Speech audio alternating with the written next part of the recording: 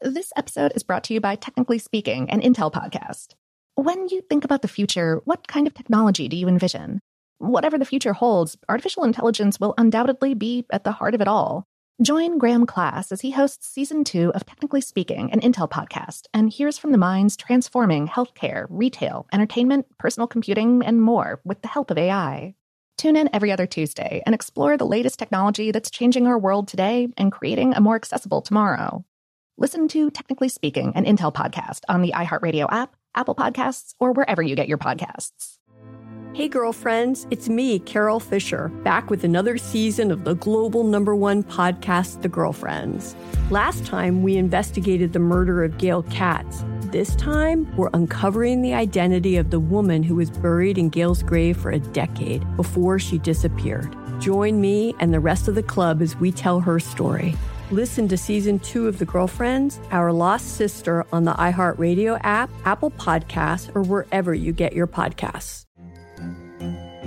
Hello, acclaimed comics writer and notorious Scott Summers hater, Rosie Knight. Well, hello, Emmy-winning podcaster and totally unbiased Targaryen royal supporter, Jason Concepcion. Somehow the X-Ray Vision podcast has returned. And like always, we'll be here every week. You'll hear from TV writers, actors, comics creators, pop culture critics. Nothing is off the table. Listen to X-Ray Vision on the iHeartRadio app, Apple Podcasts, or wherever you get your podcasts. Imagine you're a fly on the wall at a dinner between the Mafia, the CIA, and the KGB. That's where my new podcast begins. This is Neil Strauss, host of To Live and Die in LA, and I wanted to quickly tell you about an intense new series about a dangerous spy taught to seduce men for their secrets and sometimes their lives. From Tenderfoot TV, this is To Die For. To Die For is available now. Listen for free on the iHeartRadio app, Apple Podcasts, or wherever you get your podcasts. Welcome to Brain Stuff, a production of iHeartRadio. Hey, Brain Stuff, Lauren Vogelbaum here. Utah is prime dino hunting country. Fossils representing more than 115 dinosaur species have been unearthed inside the state's borders. Most of these species weren't identified until recently, as in within the past 29 years. Truly, this is a golden age for paleontology in the Rocky Mountain West. One of the beasts found there, indeed one that seems to be totally unique to Grand County, Utah, is the Utahraptor. A carnivorous dinosaur with frightful claws, it lived around 135 million years ago and boasts a few Jurassic Park connections, as the name raptor suggests. Yet, by various estimates, Utahraptor could grow to be 15, 18, or perhaps even 23 feet long. That's from about 4.5 to 7 meters. That could make this dino a whole lot bigger than any raptor in Steven Spielberg's filmography. The Utahraptor was named the state's official dinosaur in 2018.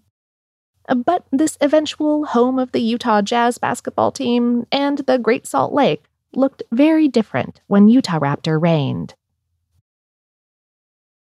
About 135 million years ago, the Jurassic period of Earth's geologic history was coming to a close.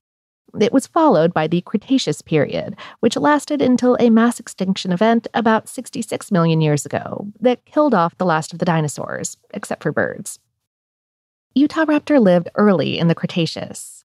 At that time, the face of Utah was transforming, thanks in no small part to everyone's favorite pretzel topping, salt. Without it, we might not know that Utahraptor ever existed.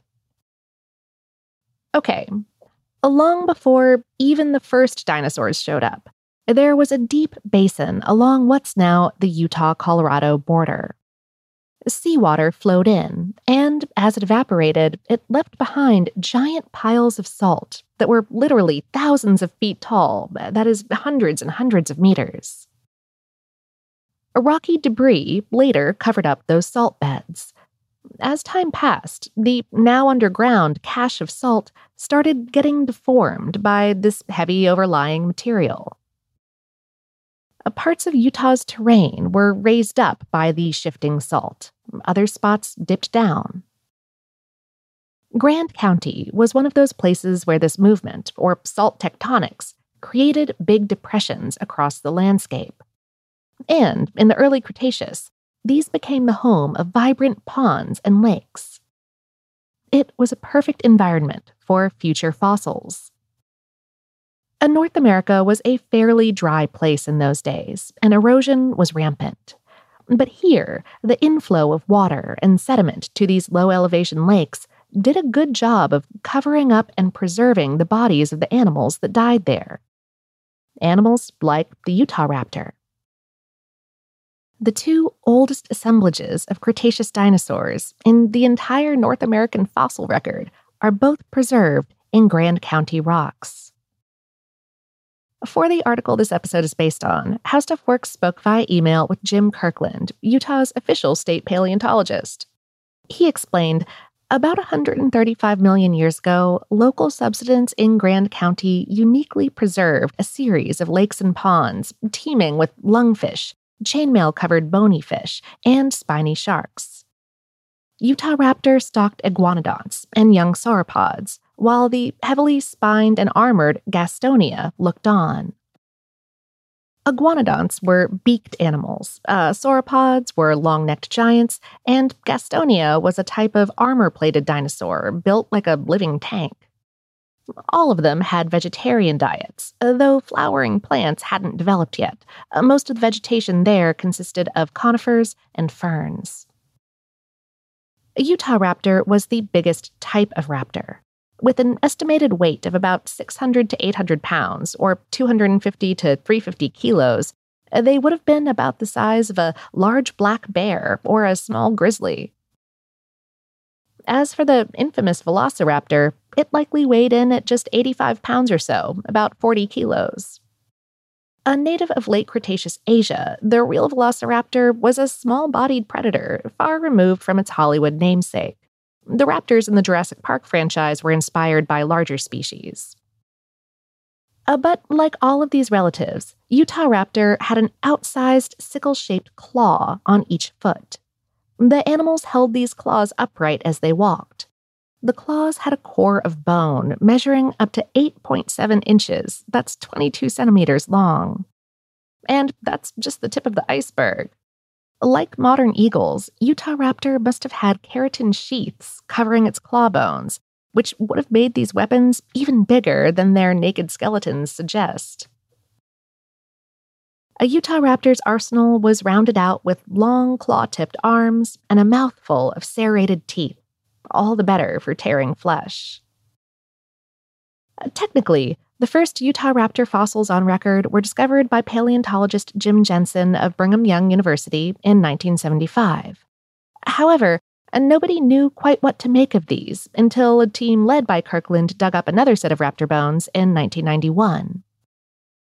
Utahraptor got its official name when Kirkland and his colleagues published a paper introducing the animal in 1993, which, fittingly, is the same year that Jurassic Park stomped into theaters. The creature's full scientific name, Utahraptor ostromesi, salutes raptor expert John Ostrom and animatronics creator Chris Mays, who'd helped the research effort. Scientists did consider calling the dino Utahraptor Spielbergi after a certain movie director, but that never came to pass. Utahraptor remains are known from 4 different localities across Grand County. One of these sites has yielded a 9-ton sandstone megablock filled with assorted dinosaur bones. According to researchers, that's probably what's left of a Cretaceous quicksand-type pit. Some iguanodont bones are included in the mix, but the real highlight is the raptor material. Kirkland says that the block has yielded fossils from dozens of individual Utahraptor. And in a stroke of luck, many of those were babies or juveniles when they died. That could bring us a few steps closer to understanding how this fearsome predator grew up. Today's episode is based on the article Utahraptor, the salty saga of a killer dinosaur on HowStuffWorks.com, written by Mark Mancini. Brainstuff is a production of iHeartRadio in partnership with HowStuffWorks.com and is produced by Tyler Klang. For more podcasts from iHeartRadio, visit the iHeartRadio app, Apple Podcasts, or wherever you listen to your favorite shows.